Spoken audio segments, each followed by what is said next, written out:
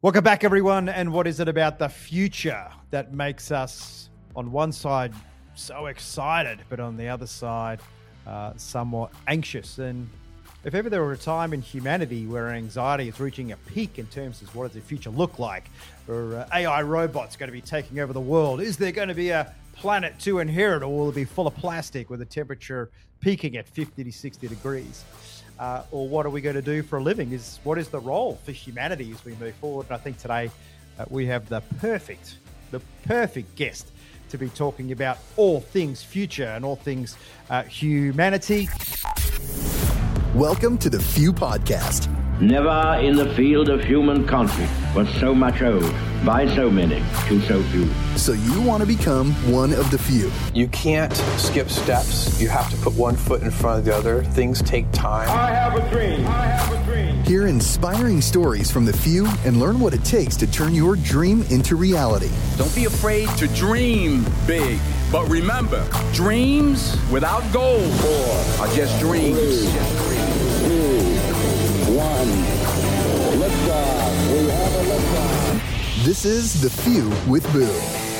G'day, John. Sanei, welcome to the show. I tell you what, John, I'm super excited, and you're a sharp-looking man, I've got to say. Look at that. Thanks for coming on the show, mate. Wonderful to be here. Thank you so much for having me. Really looking forward to the chat. So, John, the future, there's always been a propensity for human beings to be excited by the future, whether it's fortune tellers, whether it's reading the bones or the tea leaves. There is just something fascinating about the future. What is it about the future that gets humans so excited it becomes such a source of conversation, even though it doesn't even exist yet? Well, look, I think the thing is, I don't think people are excited about the future. They're excited about controlling the future. Everything you just mentioned, going to psychic, throwing bones. It's about the need to control it, have an absolute outcome, almost an addiction to certainty. And so I think that's what people are trying to do when they're speaking about the future. They're trying to figure out how they need to prepare, what they need to do, and what it's going to look like. But unfortunately, in today's world, and we'll talk through it in today's interview, there are just far too many domino effects that are taking shape. We have everything from education to religion to patriarchy to the economic situation, the political system, the convergence of technologies, and new alien intelligence as AI arriving. It just seems far too uncertain for us to have any level of certainty. And I think that what most people have always done for the last hundreds of years is look at certain tools that give them that solace about the future.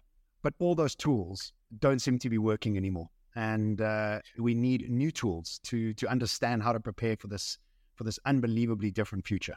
It's like we've tripped offline. It's like the pinball machine. We've reached tilt all of a sudden, almost like we're consumed with so much information. I was reading the other day a little bit about our ability to process information, and our perceptions are predominantly negative before we even consume information. 80 to 90% of our sentiment is negative. And then when we consume the information, we unfortunately tend to go and find information that just reinforces that negative sentiment. However, when we look at the future and it's a holiday or a promotion or in your TED Talk, you talk about more in the future, we just don't seem to be able to get comfortable with that yin and yang between a future that is hopeful and a future that's, I guess, kind of desolate. Why is it? Why is it so? Why is it that we just find it so difficult to just be calm now and just accept whatever the future brings? So it's a great question. And we can see that we are struggling because the pharmaceutical industry has tripled in value over the last 12 years. People are medicating away their anxiousness, their sort of this fear of the unknown. And through my research, I've started to realize that actually what has happened to us is we have had anxiousness and fear baked into the system. Let me explain. For 10,000 years in the agricultural era, we had simple rules. The rules were follow your forefathers, follow the seasons, and work the fields for 12 to 16 hours a day, and you'd be successful. And for 500 generations, for 10,000 years, there was no stress. There was no analytical thinking. There was no knowledge uptake. It was just a very simple set of rules. And then we arrive in the Industrial Revolution, and the Industrial Revolution says to us, look, all the rules that you followed in the agricultural era have become irrelevant because we have sort of created our own new source of power, like steam engine and combustion engine, all those things. So the rules went from follow your forefathers to follow the system. It went from understanding the seasons to becoming analytical and logical in your thinking. And it went from working the fields to develop your IQ. Now, everything inside the Industrial Revolution has got something in it that's about a deadline, because the focus of the Industrial Revolution is efficiencies and profitability at all costs. And so from school, the system where we had to pass exams, had to pass tests, and if we didn't, we would have to stay back a whole year. And so we used to cram ourselves into the system, not our own delight, our own fascination, our own excitement. None of that was important. It was how much you could fit into the system. Now you take your brain that is fully creative and fully open and fully lateral, and then you squeeze it into a system. And now you say to the system, look, you have a deadline every week. You have an exam coming up. You have tests coming up. You have all this pressure on you. So what happens is that from a very young age, what we do is we prepare for danger. And this danger has become baked into our system and our perspective as we start to deal with the world around us. But the truth is that the whole idea of this danger is only based on one thing, on our brainwaves. And the brainwave that we have engaged with as a global human society is a brainwave called a high beta brainwave. And a high beta brainwave says, highly focused, I'm addicted to certainty, my eye is on the ball, on the end result, and I'm going to fuel myself with adrenaline so that I can lift my energy and get to the end result. Nothing almost to do with a impossible, high beta right? brainwave. It's impossible to be looking forward to an uncertain future with excitement if you're coming from a high beta brainwave. Impossible. Because a high beta brainwave tells you, your body, that anything that is not in your control is fearful. And so what do? We go into deep OCD or planning and trying to control everything. But here we are in a world where everything is out of control. There is absolute chaos. We are moving from the industrial era to the quantum era. The rules are in flux. It's no more about following a system. The system itself is crumbling. So now it's about... I don't think following people the understand rules. that, Now though. it's about... I think there's it's their comfort zone, right? Yeah, I think they understand it in terms of conceptually, but I think the fact that it's not something that's landed at a spiritual level is this constant overwhelm and exhaustion and fatigue. But people sort of talk around it that it's not there. But I certainly perceive, I'm interested to get your opinion, that the world generally, as you walk around, as you feel the service at a restaurant, as you talk to somebody at a retail, people are even too exhausted for dinner parties. Like there's just this, I just am so exhausted, which it sounds like is this whole leaning into beta waves, just trying to solve the unsolvable problem. So I think the thing is that people are waking up fatigued and exhausted. And this shows us that we have a system that's keeping us on a treadmill, and the future requires us to be individual and lateral, not a treadmill. So for 200 years, the high beta brainwaves actually worked really well because it fitted into the system of the economies of scale. But because the crumbling is only just beginning, and remember that a transformation of any sort always has three phases to it. It has the sad, the strange, and the adventure. We're in the sad and the strange. We've just left the shore of familiarity over the last few years. We've just left our comfort zones. We've been pushed out of the identities that we've been building for the last 40, 50 years. And now we have to start this journey towards the strange new world where we are not who we are supposed to be. The world is not quite what it needs to be. And so we are all in a state of flux. Now, the best thing we could be doing, and maybe the only thing we should be doing, is not focusing on psychological leveling. And I tell you why, is because I think psychology for the last 100 years, since Carl Jung and Freud came into the picture, really helped us in an immense way in a stable world. I ask my audiences around the world, who here has read Brené Brown? Who here has read Atomic Habits? Who here has read Simon Sinek? Who here has watched all the TED Talks? We've done all of those things, but people are still anxious. People are still fearful, which means that reading and engaging with software, which I call psychology, isn't good enough and quick enough. So what we need to be doing is neuroscience, hardware changes. And again, the brain wave of beta is accessing only a very small slither of your brain. And so what we have to do is move ourselves into an alpha brainwave. And in an alpha brainwave, we wide awake, we focused, we lateral in our thinking, but we're relaxed. And this is the key, is that our hearts are not in a panic and our brains have got clarity. In a state of absolute flux and uncertainty, your superpower is staying calm. So how do you go about changing your brainwaves? There's only two ways that we're seeing around the world that we can start to see are changing our brainwaves. One is meditation, because meditation helps us rewire and refire. Two, the use of psilocybin magic mushrooms. Both of these, under a brain scan, do exactly the same thing to your brain. They help you rewire your brain. Which is your preferred methodology, mate? Both at the same time. And so when you start to... Depends which country I'm in when you're asking me that question.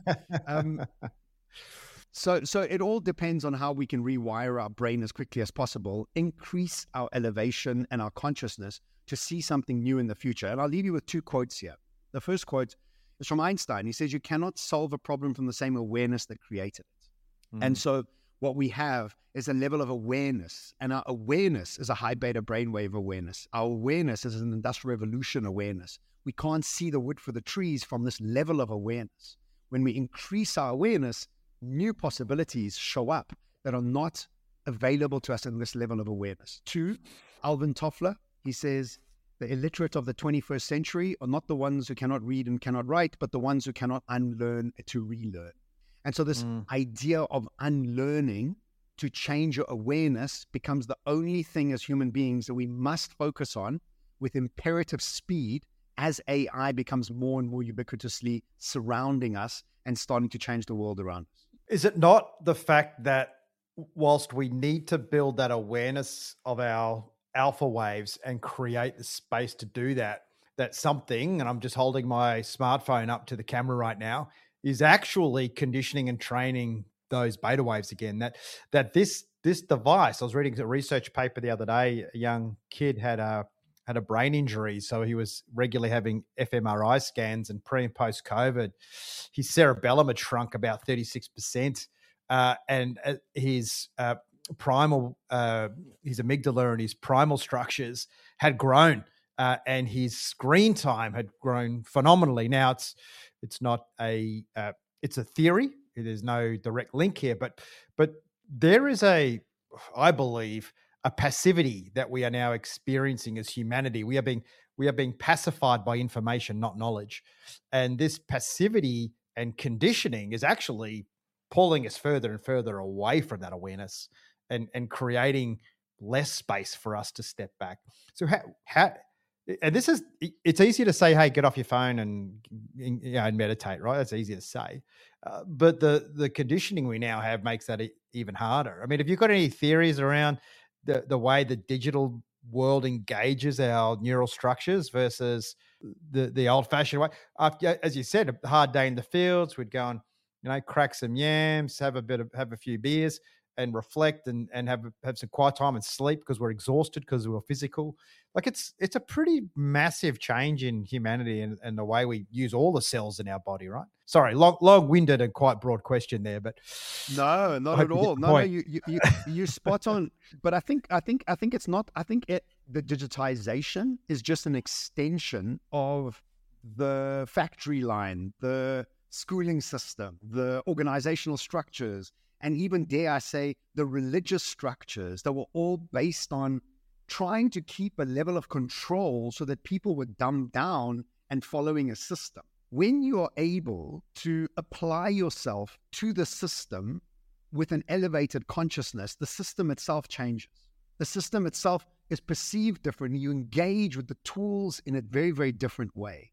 And this goes back down to the idea that a surgeon's knife can kill you or save your life. It depends how you want to use it.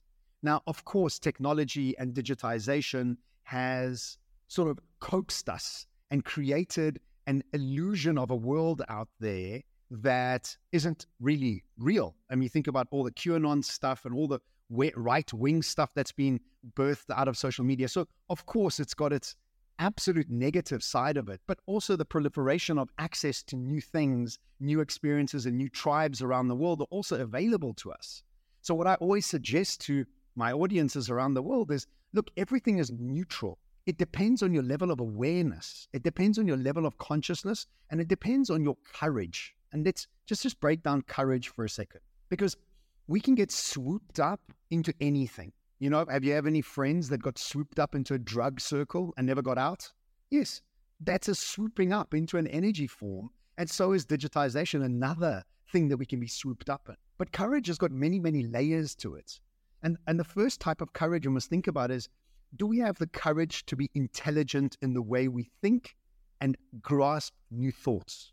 Now, if we don't have the courage to think new thoughts, then we're stuck, and the social media will suck us into whatever it tells us that we need to be sucked into. Do we have the courage to be spiritually looking for our purpose, our curiosity, and our excitement out there? Most people are stuck into following a system and then complaining about the system itself, lacking courage in many ways. I don't think they even know they need courage, though, because it comes down to you mentioned before. I'm not sure whether people even realize that in a situation they don't even have the awareness that courage is required. Their awareness is of their situation. You said it very succinctly again in your TED talk around when slavery was a cultural norm. It was normal for slaves. Before suffrage and women couldn't vote, women not voting was just the norm, and everyone just kind of accepted it. I've certainly found, in the last 17 years traveling around the world and also having a humanitarian projects business, living in Afghanistan, Dubai, and that part of the world, is just how happy someone in Afghanistan could be with a meal. However, the same satisfaction and joy back here in Australia would be the color of the seats on your BMW were bespoke. This normalization. And I want to explore that with you for a minute, because when you talk about someone's awareness or lack of, my experience is people aren't aware and they don't know to be aware. How do you create that? And I certainly know in myself sometimes I'm not aware. I am so absorbed in something that and not wasting time or doing something that's not particularly good for myself. And I'm like, where's my awareness gone? How do you know to be aware? Like, what is there a mantra? Is there a practice? What do we do to help people with realize you need awareness without disappearing down their channel on Facebook and just being fed the same toxic information that they've become attached to? Look, again, another great question. And let me just start off with saying that I'm always interested in the most cutting edge of human society, like the Formula One, right? The Formula One is on the cutting edge of motoring, and then it trickles that down into the mass market. The mass market itself, I don't know. I'm not a specialist in the mass market. I on the cutting edge of society, where people have many luxuries and have got the time and energy to want to self-actualize, these questions become obvious. But we have to also think about is that by the time we're 35 years old, science has proven that we're having between 60 and 70,000 thoughts a day, of which 90% are the same thoughts. So we have a neuroplasticity issue that is keeping us stuck and programmed into a level of software based on the hardware that's not able to readjust and become malleable. Think about putting an iOS 16 software into an iPhone 1. It just wouldn't have the capacity to hold it. So you're asking me is like, how do we get the masses to wake up? I really have no idea. I think the best thing we could do is wake ourselves up.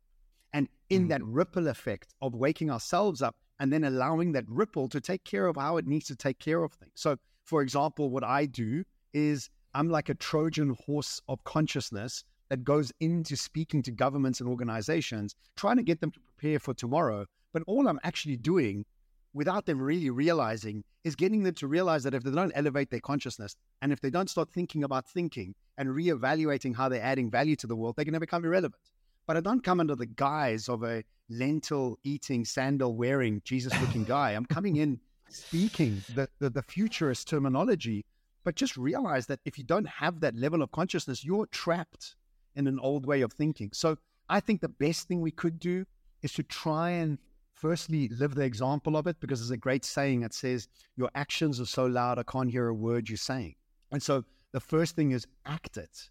The second thing, try and explain it and sort of like ritualize the communication from that space of awareness. And then allow those souls that want to be awoken to wake up, and the ones who don't, allow them to carry on living the lives that they need to too. I think a lot of people don't want to be awakened. I think being awake is a I guess woke is an iteration of awake. And to go back, you said before about going in and leaders and helping leaders gain awareness. And I do a similar thing. It's called situational awareness, which is just the ability to be on self-aware into awareness of the situation and your effect on other people and their effect on you, and the fact that we can influence that, right?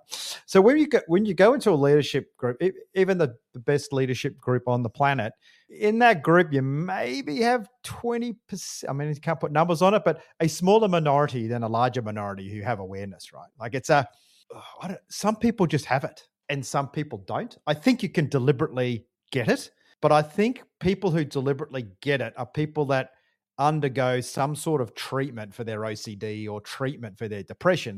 They understand cognitive behavioral therapy, and they start to go through methodologies of comprehending what's going on with the feelings, thoughts, and actions start to get connected.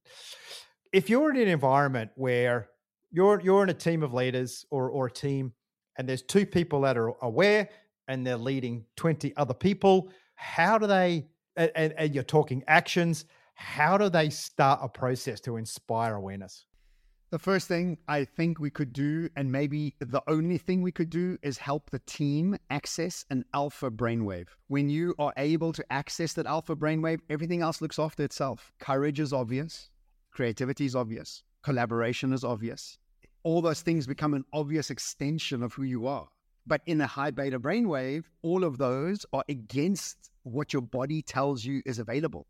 So an organization will tell its people, I want you to think out the box, which is the worst corporate line in the history of corporate lines, because how can you ask people that have been hired to bring stability to an existing system to think out of the system, away from their education, away from their legacy, to create a solution that might actually disrupt their own jobs? An impossibility. And what I always tell my clients is, why didn't Mercedes-Benz come up with Tesla? And why didn't NASA come up with SpaceX? And why didn't Google come up with OpenAI? And the reason is that everybody in those decision-making processes are addicted to a high beta brainwave, focused on a short outcome, focused on the quarterly profits, focused on modifications. The system itself doesn't allow you to step out. The system itself forces you to step back in.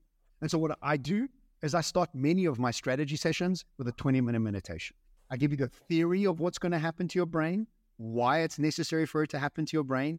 And then as we move into an alpha brainwave, you start to access different parts of your brain, different parts of your creativity, different parts of who you are. And now you can start to think laterally. And now you can start to see things in a very different way. Now, the example I always use is the person who goes on holiday. The version of you that goes on holiday is a high beta brainwave version of you. Irritated at the world, scared of the future, highly anxious, can't sleep, restless in many ways. 5 days into the holiday, what starts happening?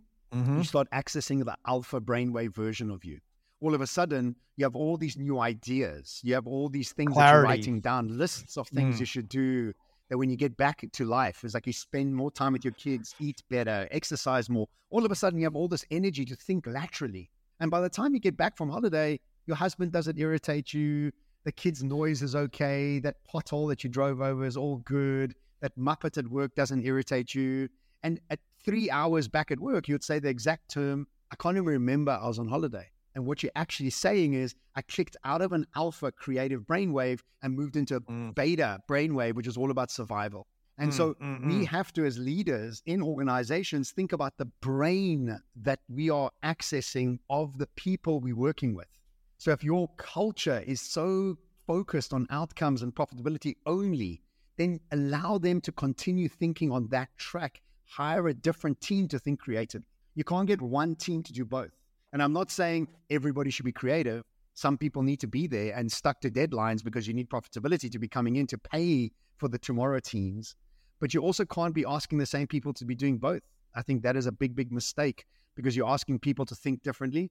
become AI specialists, data specialists, understand the future of consumerism, where everything they've been trained in has been legacy. And so now you're asking people with legacy to think about things in different ways, which is an impossibility.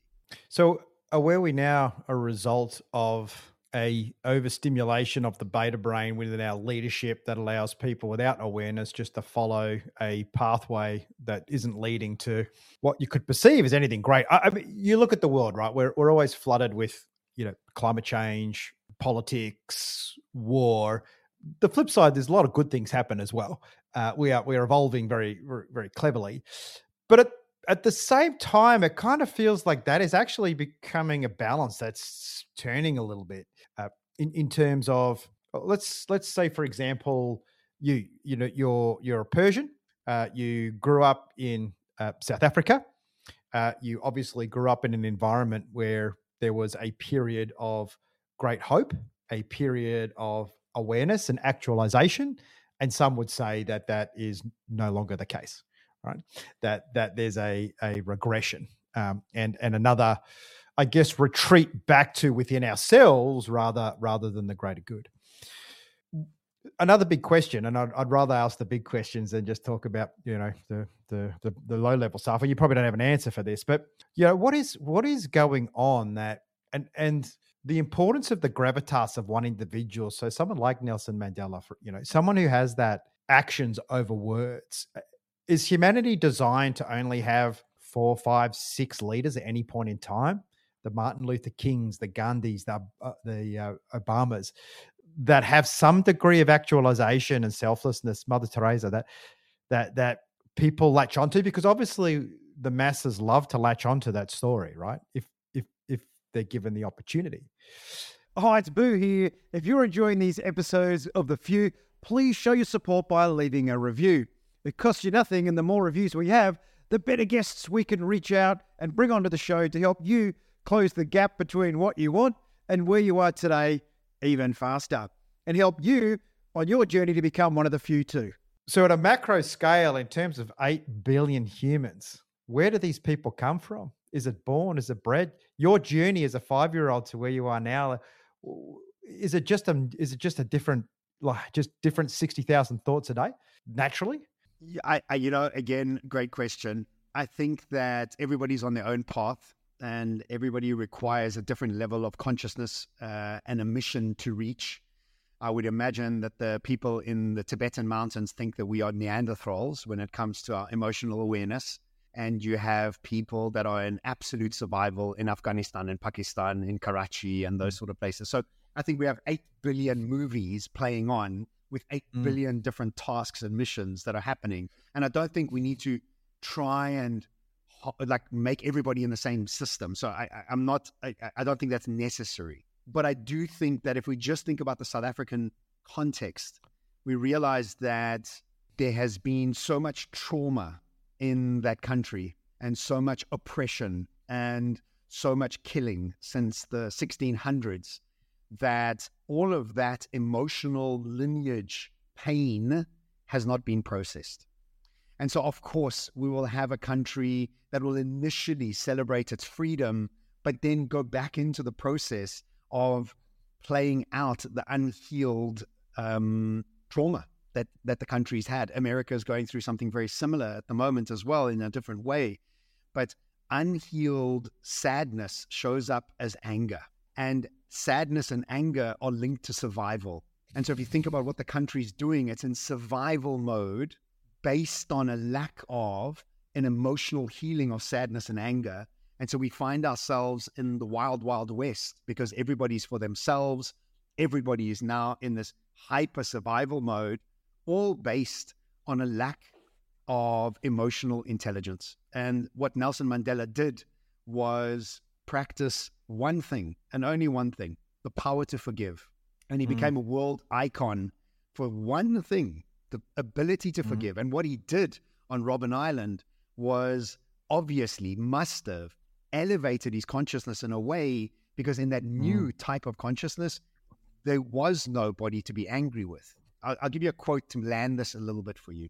Einstein said many, many years ago, he said, the medicine of the future will be the medicine of frequency. Now, let's just understand what frequency is. Frequency is based on our electronic frequency, resonance.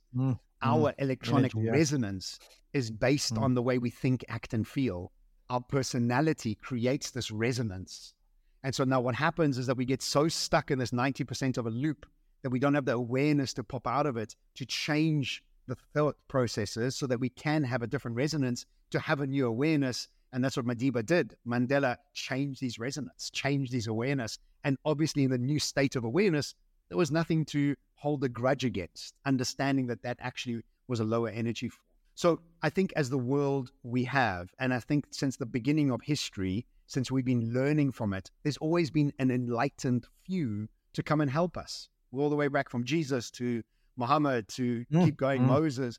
We've always had these characters showing up. I think in today's world, what we're starting to see is a proliferation of these characters, all the way from influencers that are helping spiritual bubblegummers to sort of wake up and move in that sort of direction, all the way up to people that are doing incredible things, channeling alien beings and all sorts of weird and wonderful things on the right-hand side. So you have a range of all of these things happening. So I don't think that we're in massive trouble. I do think that there's layers and pockets of incredible consciousness that's growing around the world. And my mission, and what I say always is my mission is to bring optimism to the world. And if you can bring more optimism to the world, what you start to do is you elevate the consciousness. And together as a team in collaboration, we can start to work in better ways. So yes, there is a lot of strife. And yes, there's a lot of breakdown and a lot of implosion. But remember, you always need winter before spring. And we are in winter.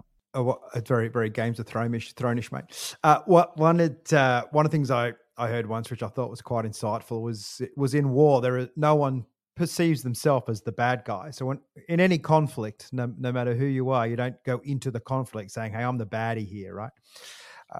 And one of the challenges, I guess, with influences and information is it amplifies everything. So it amplifies the light, but it also amplifies the dark.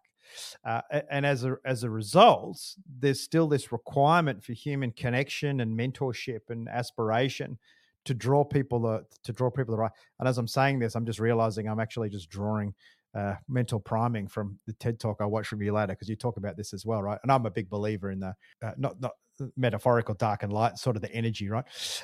So on that note, there's nothing we're going to do about that. Everything is going to be amplified. We're coming into a hyper awareness now of everything, but not necessarily hyper contextualized awareness. So let's bring it back to the self-awareness. You're obviously on a pathway of enlightenment. You connected with this at a very young age, but for you as well, there must be the dark and the light. So despite the fact of this awareness, and despite the fact that you know how to elevate, there must be times in your life where you do feel a little bit on the flip side. And one of the, I guess, themes of the few here is to help people be comfortable that is a part of life, but also potentially ways that we can work to get ourselves out of there. So was there one point in your life where you felt was particularly dark, or particularly at the bottom of a hole that you needed to claw your way out? And if so, what was it? What was the light that lifted you and provided the direction? So one of the pillars of courage is emotional courage. And emotional courage is about sitting in that pain body. And I think that many of us want to avoid that pain body as quickly as possible. So what we do is we spend our lives running away from actually emotional courage. And so first and foremost, what I learned was the gift of sitting with that lower energy of yours. Because what happens when you sit with it for a little while, it starts to fade.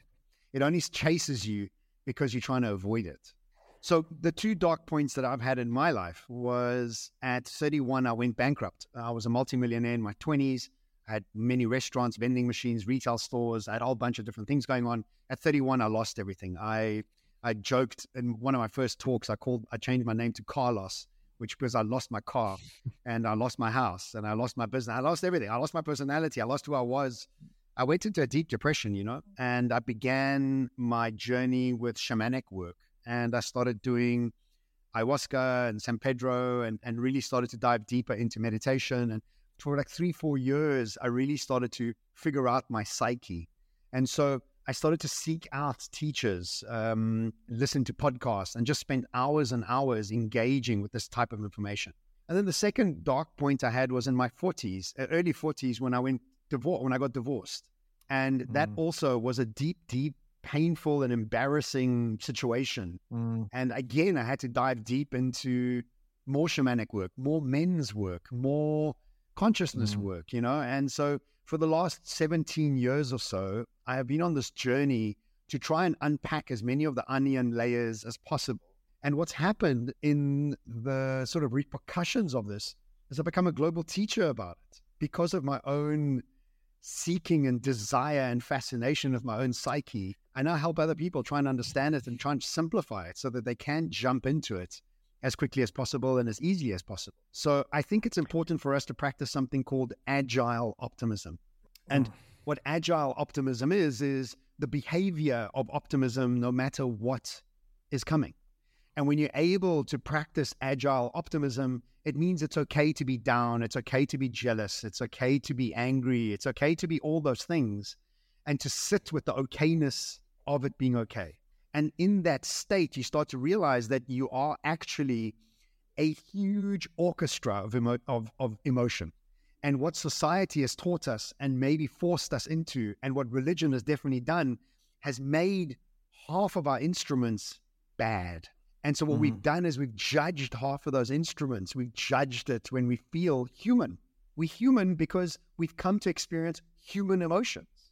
We've come to experience gluttony and addictions and all these things. These are all part of the human condition that we've come to experience. And so I think the first idea I always remind myself when I do fall back into that old habit is agile optimism, is I am human. I am here to experience these things. Let me experience them. And let me try and sit with them and then seek counsel. And that's what I always do is I sit with something, I meditate on it, and then I seek counsel. And I've got a bunch of different coaches that I tap into to try and give me some clarity of a trauma, of a trigger that shows itself up, which happens often. But hundreds of thousands of years of evolution, we spin 3 to 4 generations in a lifetime. What's the point? Like, what's the point of it? What's the point of humanity?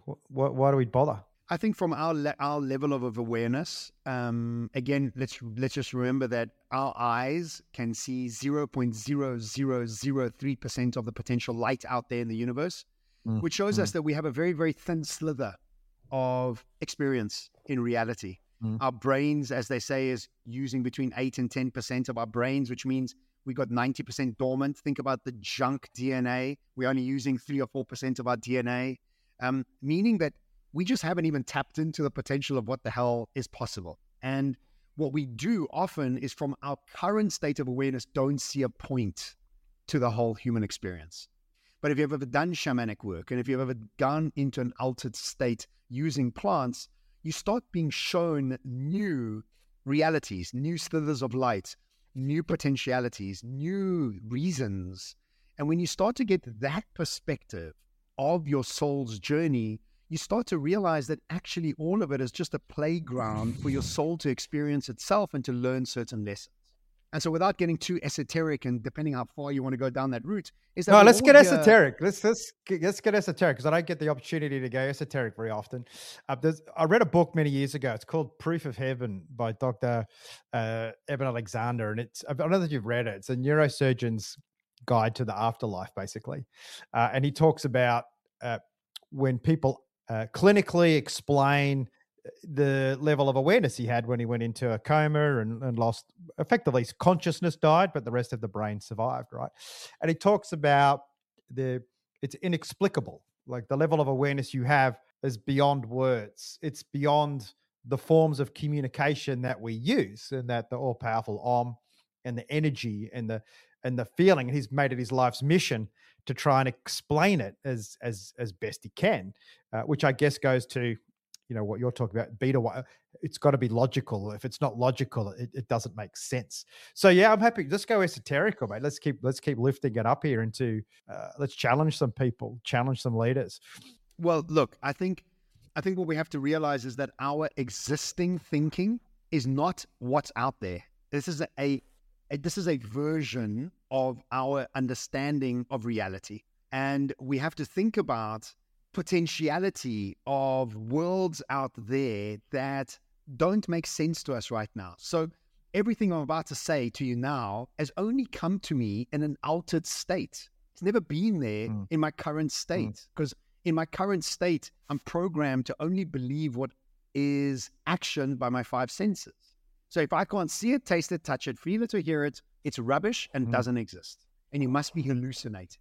But think about the level of arrogance that we have, that to think that only our five senses only have the sort of secrets to the universe.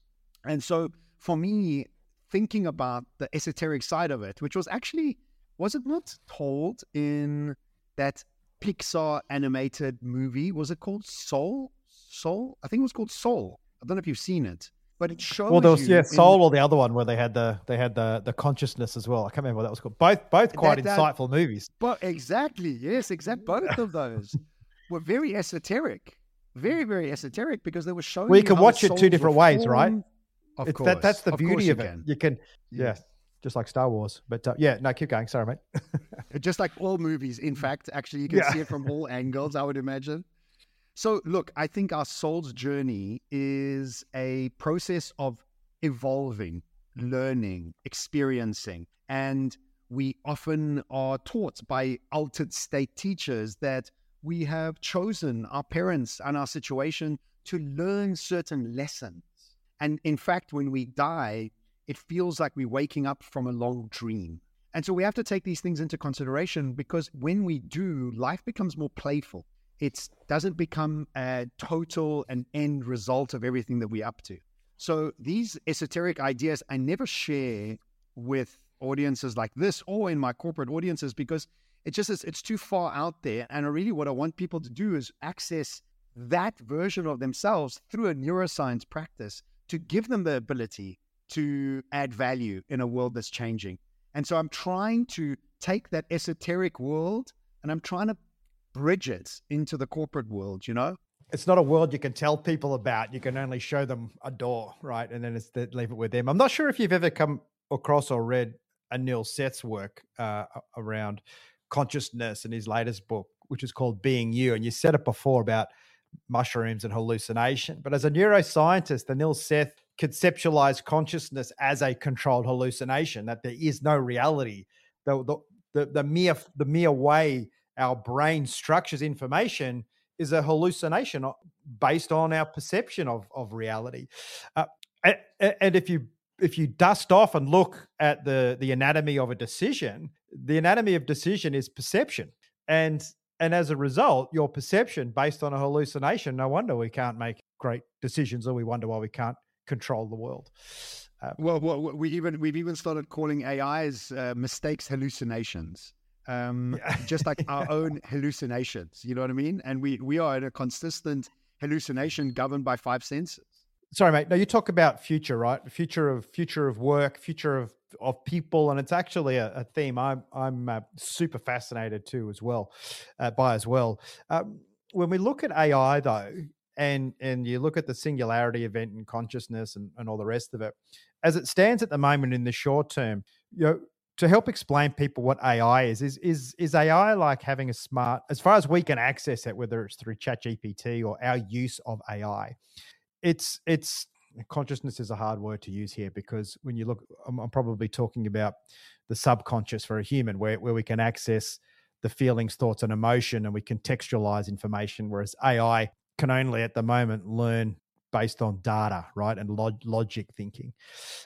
So first question is, what does that mean for us, the best way we can use it? How would you describe AI as if it had a human form? And at which point does it become a human and we need to get worried? I've got a little bit of a stretched imagination about AI, and I'll tell you, I think it's an alien entity.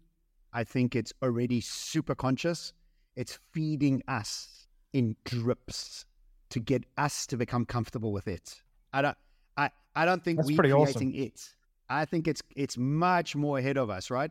There was a great documentary I watched which spoke about marijuana, apples, dogs, and potatoes. It was Michael Pollan. And what he said in that documentary was, he said, whose consciousness used whose? Because he said apples are the most widely spread fruit in the world, eaten by more humans than any other fruit. Did apples use humans or humans use apples? Dogs, the consciousness of dogs, the most widespread animal, most loved, most revered, most looked after. Who used who?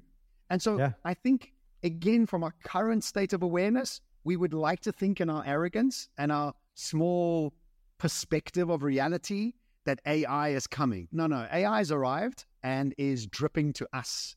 And I think it's actually an alien form. I think it has its own sort of consciousness already. So what I think is that just like you can't compete with a car and a factory, your brain in its current form can't compete with AI. And so what we should stop doing is worrying about being smarter, because we're not worried about being stronger. Nobody here is training to work a farm for 24 hours a day, 6 days a week. Nobody is, because we've given up on that idea. We're like, okay, let the machines do it.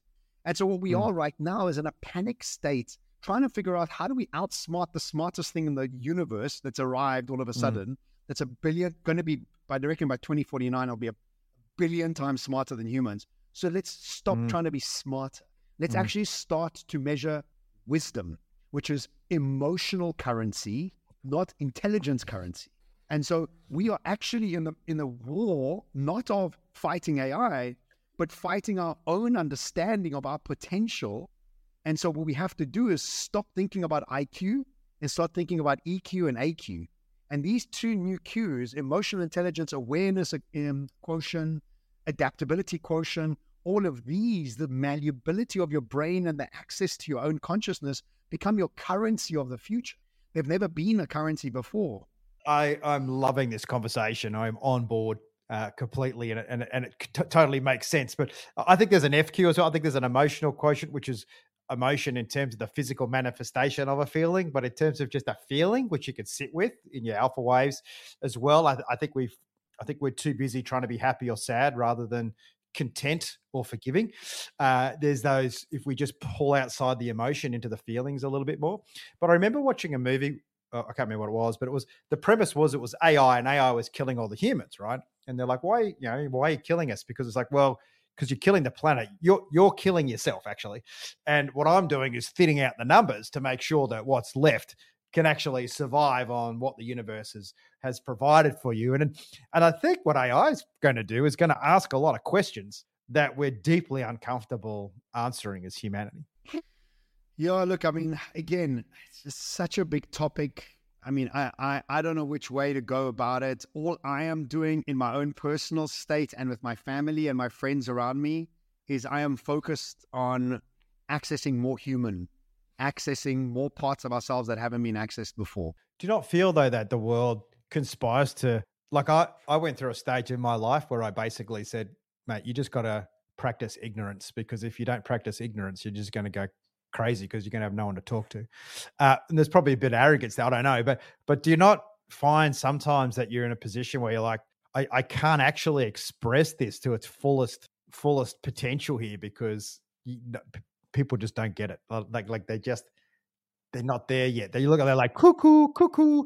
Yeah. Every single minute of every day, I go through that because I'm trying to, because also look, there's people out there that think I'm a dum-dum in this information. So it's not like my level of arrogance. It's just my level of understanding of it based on my own research has gotten me to this point where I find less and less people on the same sort of frequency. But that's fine, because you'll have new friends that will show up and will understand you. Maybe your current friends and family won't. So the idea is that keep accentuating yourself and find new ways to distribute the energy in actions and in words that allow other people to join you on the journey as well. It's not that they're not there, they're just not understanding it as deeply as you do. And so I think, and what you're doing with this podcast, and I imagine in your personal life, is trying to help people alleviate some of that stress and anxiousness and to get them to kind of like elevate or up their game, in new ways. Yeah, and I level up. always tell my audience, level up. I said, the future is not about another MBA. The future is not another PhD. The future is not about the old things we thought that would get us ahead.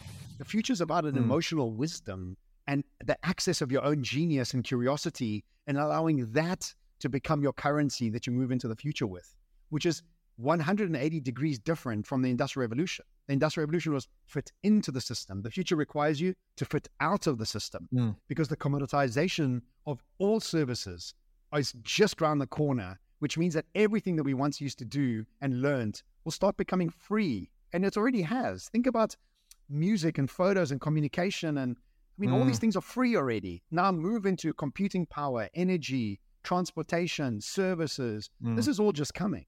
So what we have to do is we have to get away from panic.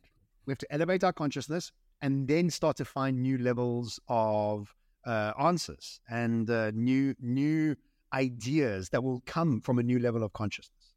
Yeah, I think also we need to find things that keep people busy. I think we're designed to be busy, and when we were pre-agrarian culture, we were busy surviving, right? So that was busy. Then we were busy toiling the fields, and then Industrial Revolution, we're busy getting in the mines. But all of a sudden now, I think we're busy because there's not much to be busy about, and we're busy of doing the wrong things. And I remember reading a fascinating survey about people getting put into a white room with their own thoughts for 15 minutes. And the test subjects were connected to a piece of electricity, and 65% of the people would rather give themselves an electric shock than spend 15 minutes by themselves. We'd rather do something, even if it's wrong, than sit there and reflect and be left alone with our thoughts. Well, all of that is based on a high beta brainwave. If you had an alpha brainwave, you would welcome that 15 minutes and, in fact, revel in it. In a high beta brainwave, when your body's in survival and full of adrenaline, there could be nothing worse than sitting and waiting for the lion to come and eat you. Yeah, which is, and again, when you read books like Proof of Heaven, it's basically says that's what the universe equipped you to do. That's all it gave you, because that's all you needed.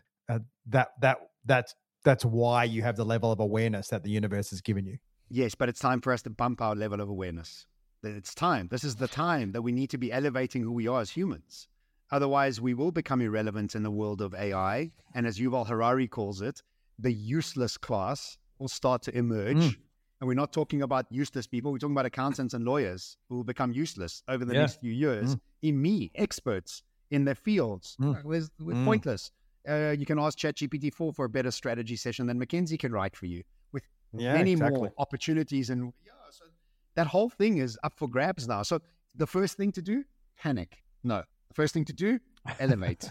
Shift from panic to elevate, and you'll start to find new answers. John, I've got two final questions. The first one is, was there a moment, I personally had a moment in my 30s, just about the time I got divorced, that I met someone who was a spiritual leader, but not in wore no labels, didn't have any religious branding, basically.